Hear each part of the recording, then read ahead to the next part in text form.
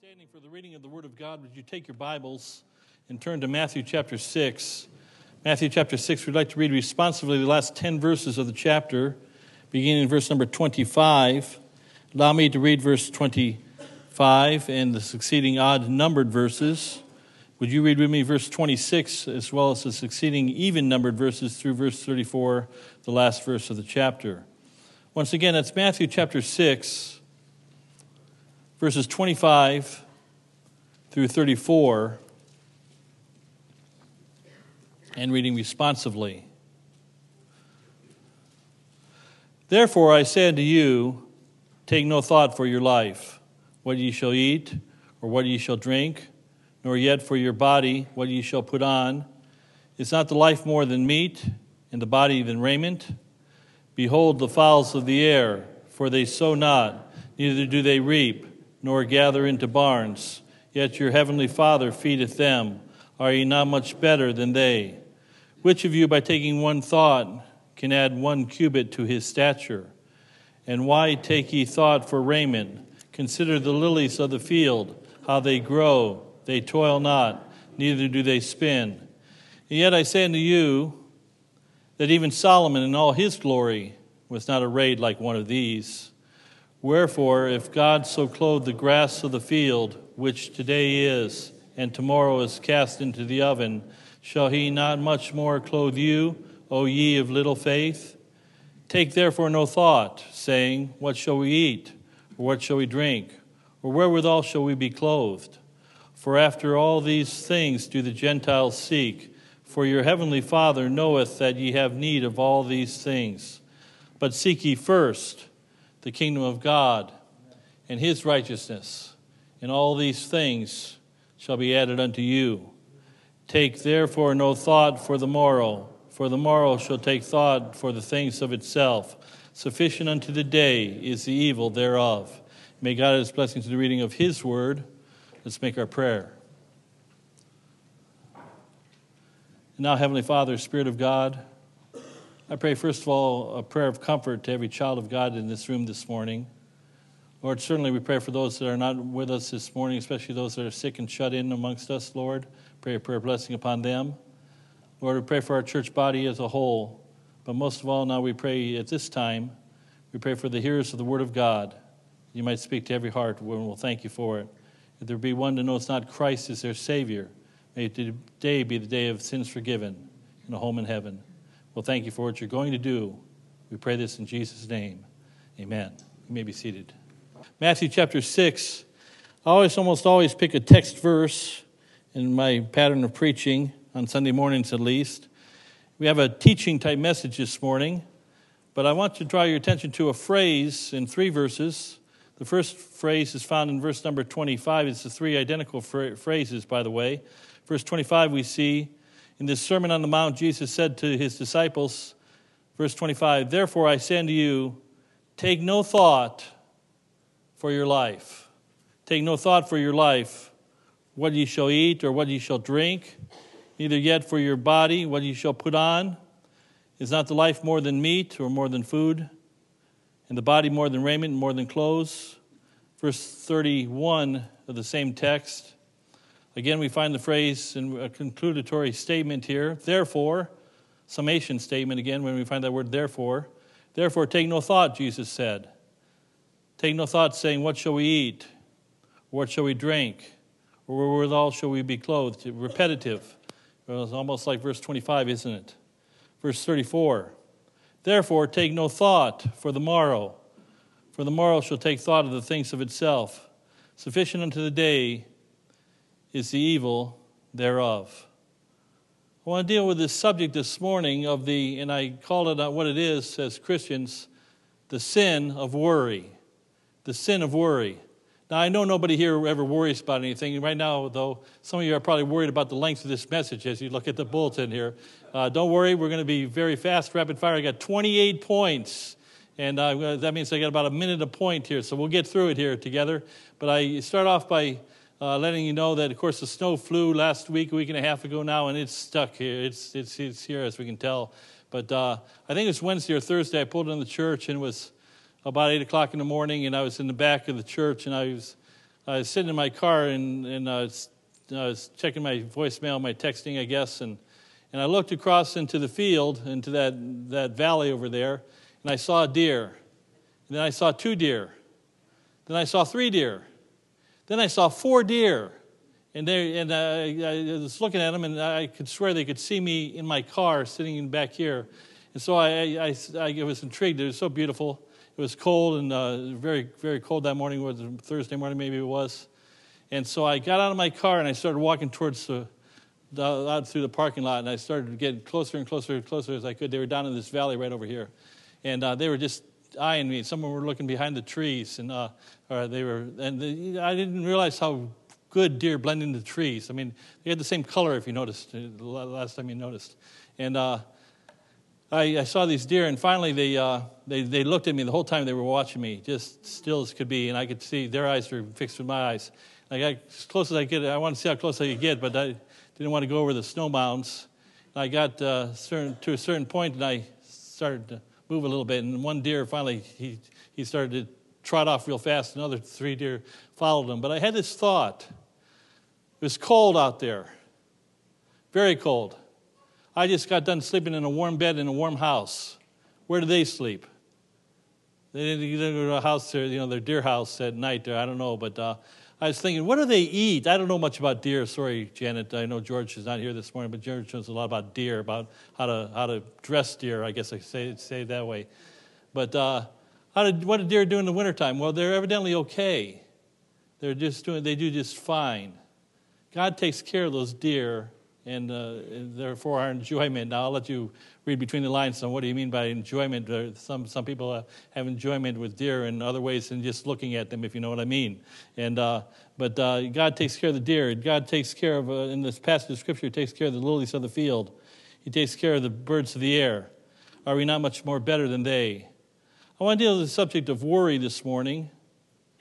Worry is defined as to feel distressed in the mind, be anxious, troubled, uneasy, a mental fixation with that which is usually future focused. And there's so much to worry about if you start to think about it. And I put in the bulletin this morning here, this is supposed to be, we did the little jingle and the word from the pastor. Have a very Merry Christmas and a Happy New Year. It's supposed to be a joyous time of the year, and hopefully it is a joyous time of the year. It's the most joyous time of the whole year, supposedly. But let's be real. It's a time of extra relatives. It's a time of traveling. It's a time of money. It's a time of gift buying. It's a time of, for some people, it's a time of loneliness. It's a time of fractured families and so forth, and anxiety. And there's a lot of stress in the year. The days are getting shorter, and the nights are getting longer, of course, and it's getting colder outside, and it does something to our psyche. We begin to worry about so many different things. So I want to give you this morning here, and I'm going to hurry along here, so don't get nervous about the length of the message. Don't worry about it. It'll be okay. But I want you to notice 7 negative effects of worry. First of all, letter A on the worksheet, and this is more of admittedly, a Wednesday night message or a Sunday school message, but hang on, we'll get through it, and it'll be a blessing, I trust. And on purpose, I want to be easy this morning, or nice this morning, I guess is the sound bar that I want here, sound bite that I want. Letter A, worry raises questions. Why should we not worry? Because it raises questions about the goodness and ability of God Almighty. The Bible says in Psalm 84, verse 11, for the Lord God is a sun and a shield. The Lord will give grace and glory. No good thing will He withhold from them that walk uprightly. We serve a good God. We serve a God that's gracious to us. Even in this wintertime, I mean, we were able to get out of our house this morning. We were able to come to a good, warm building. You had the health enough to be here. You had the gas enough in your car. You had a car to be able to get here. God's so good to us in so many different ways. God's a good God. And when we worry, we begin to question the goodness of God, His ability, and His graciousness and mercy and long-suffering in our life. But letter B, I'll only get a minute and a point for the record, so here goes. Letter B. Worry dominates and even consumes thoughts. We worry about everything if we're not careful. Numbers 14 and verse 2, I wish I had time to develop this, but let me do it quickly. The children of Israel have been for 400 years, they were slaves in Egypt. And then God, by his divine, miraculous power, he sends 80-year-old Moses to deliver the children out of lead them through the Exodus, through the Red Sea and the 10 plagues and so forth, and destroys the army of Pharaoh that had been their oppressors for 400 years. They're on the other side of the Red Sea. They're heading to the promised land that the Lord promised he would give them.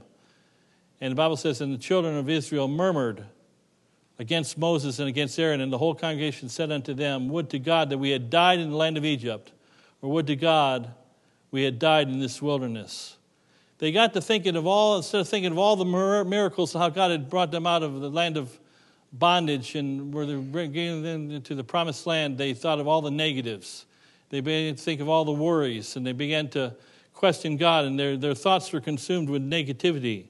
Well, that leads me to letter C. A third negative effect of worry is that worry disrupts and eliminates productivity. It disrupts and eliminates productivity.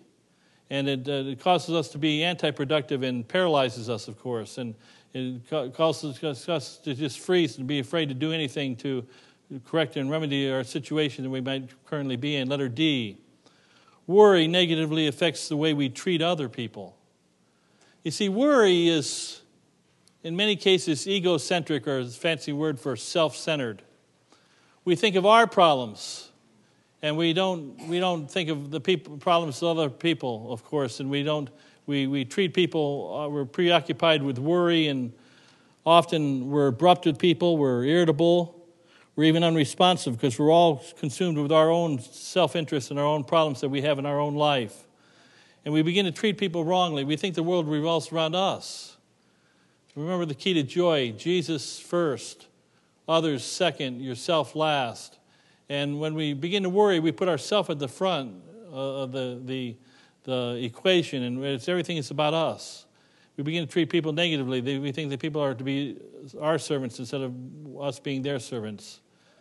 Letter E, a fifth negative effect of worry. Worry tends to be self-fulfilling. A fixation on problems makes it more likely that what is anticipated will come to pass. Worry tends to have a self-fulfilling prophecy. I like what Henry Ford said. He was a can-do guy. He said, whether you can or whether you can't, you're right. Whether you can or whether you can't, you're right. You begin to think negatively, and there's something to PMA, that's positive mental attitude. I can do, Philippians 4:13 says it this way, I can do what? All things through what? Christ, which strengtheneth me. God has not given us the spirit of fear, but of love and of peace and of a sound mind. Greater is he that's in you than he that's in the world. Now unto him that's able to do exceeding abundantly of all that we think or ask according to the power that worketh in us. Worry tends to be self-fulfilling. We start to go down that proverbial rabbit hole. Oh, things are going bad, and it's going to end in catastrophe, and it becomes a self-fulfilling prophecy in our life. Letter F. Worry paralyzes our ability to think through and find actual solutions to the problems. Worry paralyzes our ability to think through and find actual solutions to the problems. We're reactive instead of proactive. God's called us to, he says he has a burden for us to bear, a yoke for us to carry, but his burden is easy. His yoke is light, or I said that wrong, but you know what I mean. He gives us a burden to bear. There's responsibilities to be had, but God is able to accomplish in us what he calls us to do, because he's given us that ability, and we need to trust him and look for solutions when we get into a jam or in a problem. Letter G, worry can create health problems. So I typed into Dr. Google the other day. You know, Dr. Google knows everything. It's every different way, of course. And so I typed in, what are the health risks of worrying? And I came up with, of course, a whole bunch of websites came up. The very first one came up was 15 side effects of worry or stress. I thought I'd encourage you right now, so hang on here. Let me encourage you by the health issues that are caused by worry. The article said that chronic emotional stress can affect virtually every organ system in a negative way in your body. And then it has a list of 15, and I won't read them all for time's sake here. Let me read a majority of them. What worry does to our health. Well, it's the weakening of our immune system. It makes more likely for colds and for infections. It causes high blood pressure, upset stomach, ulcers, acid reflux, increased rapid heartbeat and heart palpitations, panic attacks, can lead to heart attacks, cardiovascular problems, increase in blood sugar levels. Sorry about this, irritable bowel syndrome, sorry about that, but backaches, tension headaches, migraines, sleep problems, chronic fatigue syndrome, respiratory problems and heavy breathing, worsening of skin conditions and such as eczema, all self-induced by worrying, self-fulfilling prophecies, causes worry or causes health problems in our life. And so you say, preacher, do we need to be, the Bible says, take no thought for your life. Whether what you eat or what you put on, God says, I got it under control. Well, shouldn't we have some concern? Well, there is a difference between worry and concern. The difference is worry immobilizes. Concern moves us to action. We ought to be concerned for the state of conditions that we're in if we're in a bad way. We ought to move forward in a positive way. God's given us the strength, and again, we can accomplish great things through Christ that strengthens us. And so worry immobilizes, but fear or concern moves us to action. Then moving forward here, 7 reasons not to worry. Let me give you 7 reasons not to worry according to the text. Now let's go to back to Matthew chapter 6, verse 27. Notice it with me, please, once again. Which of you, by taking thought, can add 1 cubit unto his stature? And so, letter A, worry is futile and can't change anything. You can't add 1 inch to your stature. I've told the story before, but I love it. I saved $5,000 by 1 inch.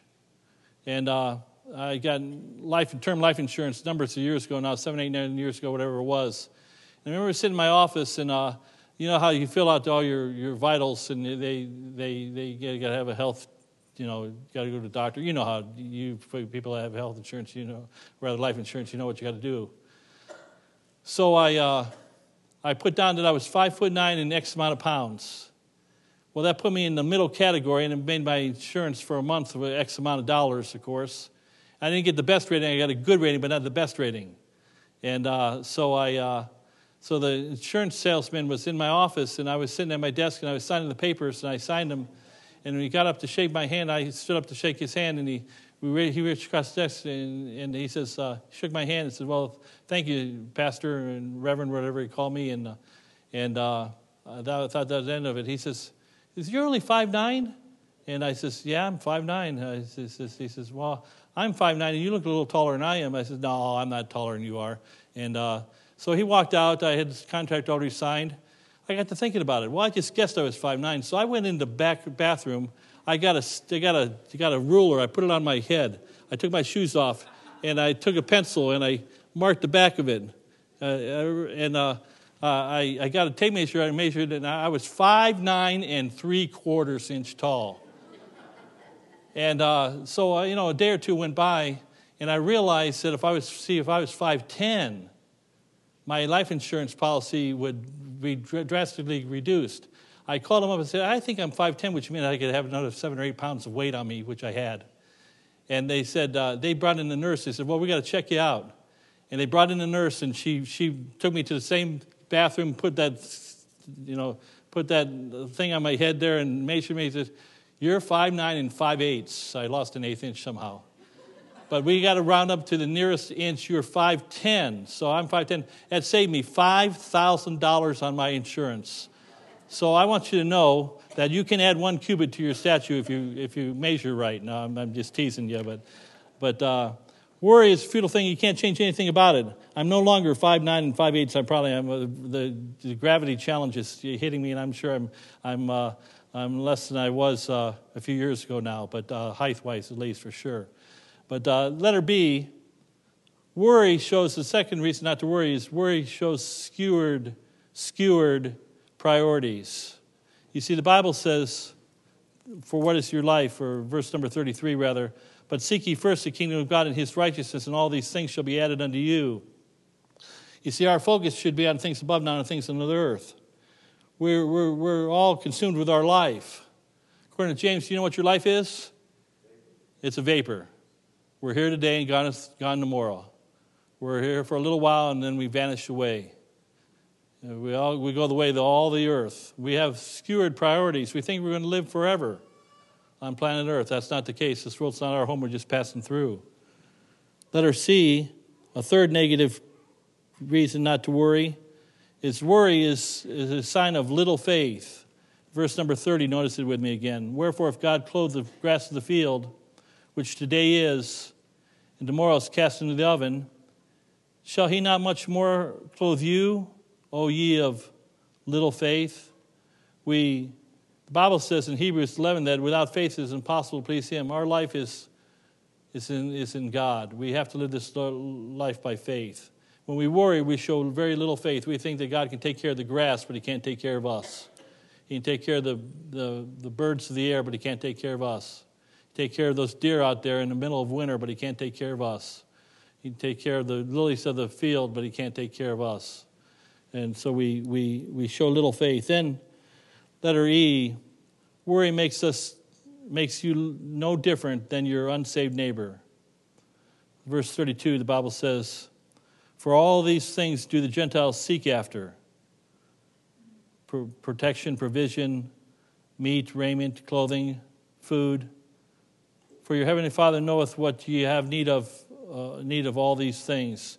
We show no difference than the unsaved man when we begin to worry. The distinction of Christianity is that we can look tribulation square in the face and laugh at it. 1 Corinthians 15 says it this way, O death, where is thy sting? O grave, where is thy victory? I didn't come, in case you haven't figured out, this message is supposed to be a message of encouragement this morning, so I'm not trying to bum you out. But you're going to die one day. We're all going to die one day, barring the rapture. And again, this world is not our home, of course. How do we face death? Well, as a Christian, we face it with a smile of God on our face. I used Jim Jones as an illustration many times. I'm not talking about Jim Jones from Guyana. I'm talking about Jim Jones from New Britain, Connecticut. Went home to be with the Lord about a year and a half ago. I told the story a half a dozen times, here 7 times, I'm sure. But I went and visited Jim on his last day of his life, and he knew it was his last day of his life. They were going to pull the proverbial plug. He was totally cogent. He was totally with it. He was able to talk to me, and there was 8 or 10 people in the hospital room. We were laughing and joking and cutting up and then talking about the goodness of God and salvation in Christ. And he said, well, Pastor, pray for me. And so I prayed for him. He gave me a big hug, and he said, I love you. I'll see you soon. And about 3 hours later, or 4 hours later that evening, of course, he passed into eternity. He was in heaven. He knew. He looked death right square in the face, not with worry, but with the peace of God that passes understanding. And he said, Lord, I'm coming home. I'm going to see you again. When we worry, we are no different than our unsaved counterparts. Letter F. Worry is, sixthly, a waste of time because he is well aware of our needs and has promised to supply every need. And I typed in Google again the things that we worry about, how much come to pass. You know, they say this is December 7th, 2 years ago, 2017 poll they did. Lo and behold, I'm reading. Lo and behold, it turns out that 85% of what subjects worried about never happened. And with the 15% that did happen, 79% of the subjects discovered either they could handle the difficulty better than expected, or the difficulty taught them a lesson worth learning. This means that 97% of what you worry over is foolish. In other words, it doesn't even happen. 85% of what we worry about never happens, and yet we worry about everything. We worry about tomorrow. We worry about our finances. We worry about our economics. We worry about our health. We worry about our family. We worry about this, that, and other thing, and most of it never happens to begin with. It's a waste of time. We're wasting valuable time. Then letter G, lastly, in regards to the 7 reasons not to worry, it is foolish to worry about something that will happen tomorrow. Verse 34 says, take no thought for the morrow, for the morrow shall take thought over the things of itself. Sufficient. We got enough to think about today. Think today. You're in the house of God this morning. It's a beautiful day out there, even though it's cold. You were able to get here. You're going to probably have lunch after the service. How many are thinking about lunch right now? The rest of you are lying. You're not. Some of you are telling the truth. Some of you think of a good lunch that you're going to have. We have so much to be thankful for. You're going to get through today, probably. Tomorrow we have no guarantee. Tomorrow the world might end. Tomorrow your world might end, my world might end. But why bother worry about trouble, of course, and borrow trouble? We have just today's promise. But then I want you to go. Let's look at 7 antidotes for worry now. Letter A, verse 25 again. Therefore I say unto you, take no thought for your life, what you shall eat or what you shall drink, nor yet for your body what you shall put on. It's not your life more than meat, and your body than raiment. And the first antidote for worry is it keep a proper focus. Spiritual life and eternal life are far more important than earthly life. As I've already said, we're just passing through. Keep our focus. This world's not our home. We're going to live. You think how much time we spend just preparing for our 70. Whether it be life insurance, health, what have you. I got a dentist appointment tomorrow. I dread dentists. Don't you dread dentist appointments? Like, why am I worried about my teeth? One day they're going to be rotten in the grave anyhow. So, but I'm worried about it right now. 3 times a year or 2 times a year I go for my cleaning. You know, I don't even like cleanings. That's how much I hate dentists. But anyhow, we spend a lot of time on the here and now, and not much time on the hereafter. We're just here for just a blip on the radar screen. Here today and gone for tomorrow, forever and ever and ever. Our focus is wrong. We're about the short, infinite, finite time called planet Earth. Letter B, we've already addressed this, so we'll just touch on it. Observe the natural world around you. We talked about the birds of the air, the flowers of the field, the lilies of the field. By the way, you know, I got, just for the record, you all know about Black Friday, and you all know my fetish for flowers. And so we got these poinsettias. You know how much they cost on Good Friday at Home Depot. You know how much they were. Anybody? 99 cents, so there. But, you know, I don't know, we take for granted these beautiful poinsettias, an example of flowers. I know, I'm trying to, do you ever study a leaf? Look at those beautiful flowers. We didn't, you know, I'm so crazy. I came in here this morning and into the church building, and we got a pretty nice looking auditorium, right? We got a nice looking building, you know. I came in a warm building. We got nice green pews. They're padded. We got a lot of things. What do I see? We got all these poinsettias around. I see the couple of them. I don't want to point them out because we moved them. The leaves are dying, so I had to hide them. I'm worried about the leaves that are dying on the poinsettias. Crazy. God's given us so many good things here. He's given bajillions of flowers, and every year they come, the flowers, we see the beauty and creation of God, the birds of the air. We see their beautiful and quick beings. I think we have those, what do they call those things now that fly up in there? What do they call those things that with a drones? Thank you. I couldn't think of them. Now we got pictures of our church, aerial pictures of our church. We never could do that before because we can't fly like a bird. But they always make a nice soft landing, those birds. You think of the natural world around us. By the way, every Christian, we're going to make a soft landing one day. When we get to heaven, it'll be a wonderful time when God carries us with his chariot to heaven. Let her see here. I got to quit preaching and start teaching here. Let her see. Reflect on your own past experience. 7 antidotes for worry.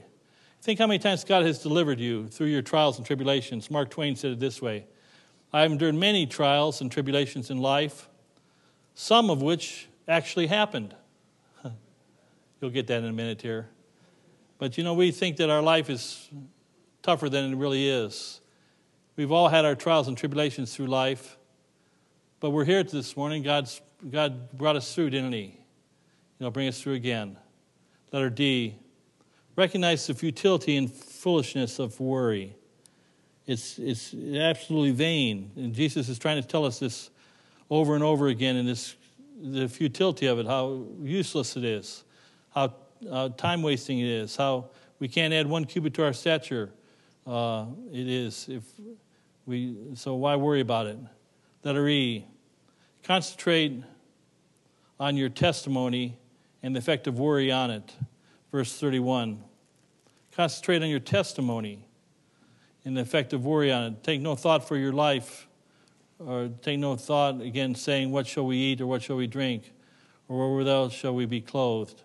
Have a testimony that's vibrant with God and not complaining. Somebody in this room, and I'll leave them unnamed, but you're in the sound of my voice here. You'd get mad at me if I used you in an illustration, so I won't. But somebody here has a medical issue, and in their life, and I didn't know they had this medical issue and they've had it for a long time. And I was shocked, and I finally found out a little while ago, a couple months ago, whatever it was. I said, "Really? You have this in your life?" I said, "Yeah, I never knew that." "Well, I don't talk about it. It's okay. It's all right. I've had it for 20 years. The Lord's taking care of me." And this person has a stellar testimony. I'm talking to somebody in this room here. I'm probably talking about a half dozen people, one person in particular. They're more worried about their testimony, not worried about their current medical state in life, but more worried about having a shining testimony for the Lord. Then letter F. Put the emphasis upon doing the will of God and seeking to advance His kingdom. Count on Him to do the rest. But seek ye first the kingdom of God and His righteousness, and all these things shall be added unto you. My delight is to do the will of God. I mean, Jesus said, "Nevertheless, not my will, but thy will be done." What is your greatest desire in your life? To do God's will, I hope. I'll let my guard down and be a little bit, I don't want to get you overly excited or overly inquisitive, but I think it's no secret to most everybody here, the core people, that we're in the search mode for assistant or associate pastor, or I need a young guy to help me out. I say a young guy. I need somebody that's not me, not an old man like me. I need somebody that's young. And so we got our feelers out and so forth. So I was talking to a certain somebody on Thursday night, and I'll say his name was Bill. His name's not Bill, but I'll just pretend it's Bill for a moment. I said, "Bill, really," after we talked for a half hour, 45 minutes, "really what I want, now really we need somebody desperately. We'd love to have a helper come in very soon here. But really what I want is just the will of God to be done. Whatever the will of God is. If you're not supposed to be here, I don't want you here. If I want the will of God done in your life, I want the will of God done in our church. That's all I want done, just the will of God to be done. Really, that's all that really matters. It's the will of God to be done in our life and in our church life. His will, not our will, to be done. Letter G, the seventh antidote for worry. Live life in, quote-unquote, day-tight compartments, day-tight. In other words, AA stole this from Christianity. That's okay. I like that phrase. Live one day at a time.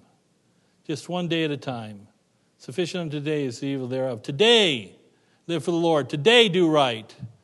Today, well, let me encourage you. Let me go 7 days out. Next week on this seventh day will be another Sunday.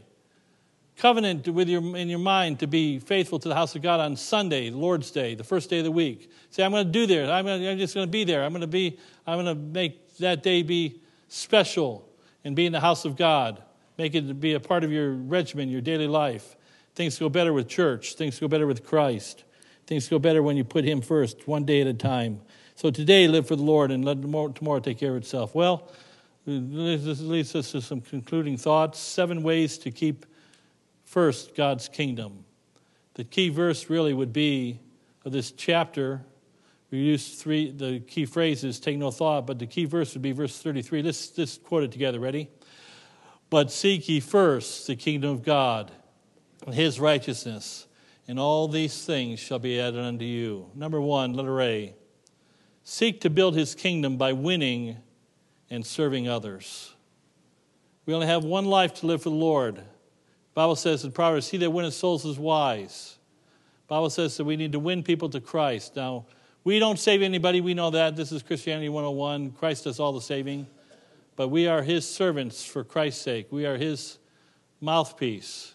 God's called us to win the world to Christ and win people to Christ. And the Bible says, how shall they hear without a preacher? So we should be concerned with winning and serving others, not being served, not being taken care of and pampered and so forth. But the Bible says, Jesus said, whosoever be great among you, let him be servant of all. So we need to be winning others to the kingdom of Christ.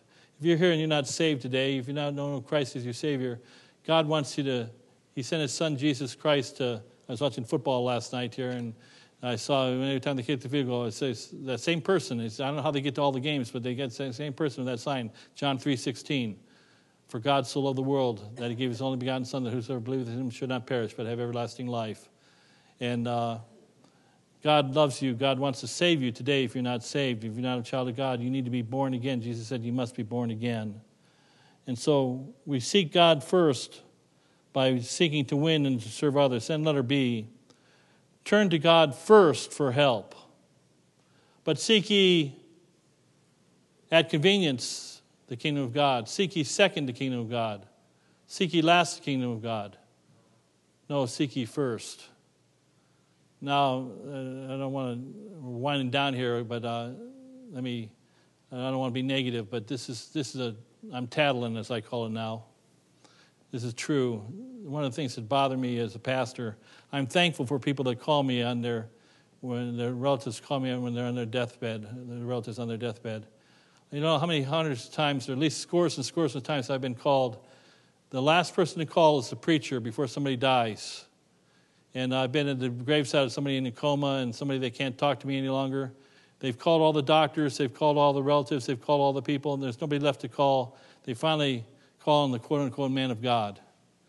And when I pray for them, I don't even know if they can hear me, of course. I would have liked to have talked to them before they went into coma. They didn't seek first the kingdom of God, sadly, and I'm glad they don't misunderstand me. If your relative's dying, I hope you call me. But the Bible doesn't say seek last. The final resort, seek God. No, seek ye first the kingdom of God and his righteousness. And all these things shall be added unto you. Seek God first, then let her see. Fill your thoughts with his desires. You see, our desire is the kingdom of God, not our own kingdom building, not our own well-being, not our own prosperity or comfort or what have you, creature comforts, what have you. Seek his desires first. My delight is to do thy will, O God, the psalmist said. Letter D, take heed to, or take his character for your pattern. Take his character for your pattern. And decide that you want to live like Christ.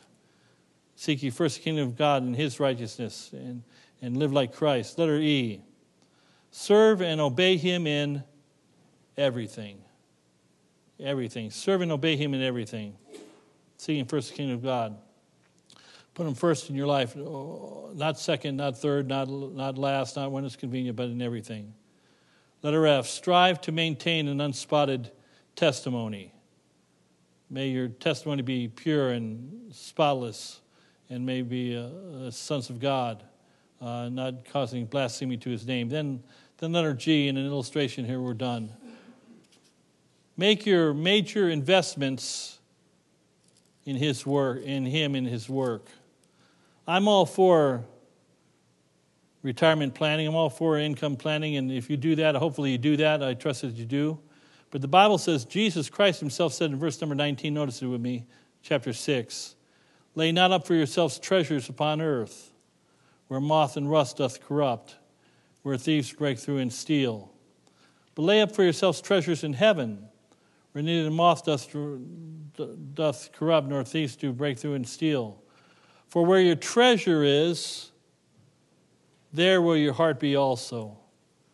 Make your major investments in the work of God. Some of you did that last week. 2 weeks ago, we gave a sacrificial love offering. There were some serious sacrificial gifts that were given, and I never find out who gives, but I just want to say a blanket thank you to everybody that thought it well enough to put the kingdom of God first and the house of God first and keep those lights on with our missionaries and so forth. And I think of all the things that we can worry about, and I close with, in just a moment, we're going to sing the song by Albert Tindley. It's called Leave It There. He said, just listen to the words, if you would, please, to this song, Leave It There. If the world from you withhold all its silver and its gold, and you have to get along with meager fare, just remember in his word how he feeds the little bird. Take your burden to the Lord and leave it there. If your body suffers pain and your health you can't regain, and your soul is almost sinking in despair, Jesus knows the pain you feel. He can save and he can heal. Take your burden to the Lord and leave it there. When your enemies assail and your heart begins to fail, don't forget that God in heaven answers prayer. He will make a way for you and will lead you safely through. Take your burden to the Lord and leave it there. Verse 4 says, when your youthful days are gone and old age is stealing on, and your body bends beneath the weight of care, he will never leave you then. He'll go with you to the end. Take your burden to the Lord and leave it there. Leave it there, leave it there. Take your burden to the Lord and leave it there. If you trust and never doubt, he will surely bring you out. Take your burden to the Lord and leave it there. There's a little song, and of course you know the phrase, many of you. Why worry when you can pray? Trust Jesus. He'll find a way. Don't be a doubting Thomas. Rest fully on his promise. Why worry when you can pray? The sin of worry. Take no thought for your life. God's in control. Seek first the kingdom of God and his righteousness, and all these things shall be added unto you. Heavenly Father, Lord, what should be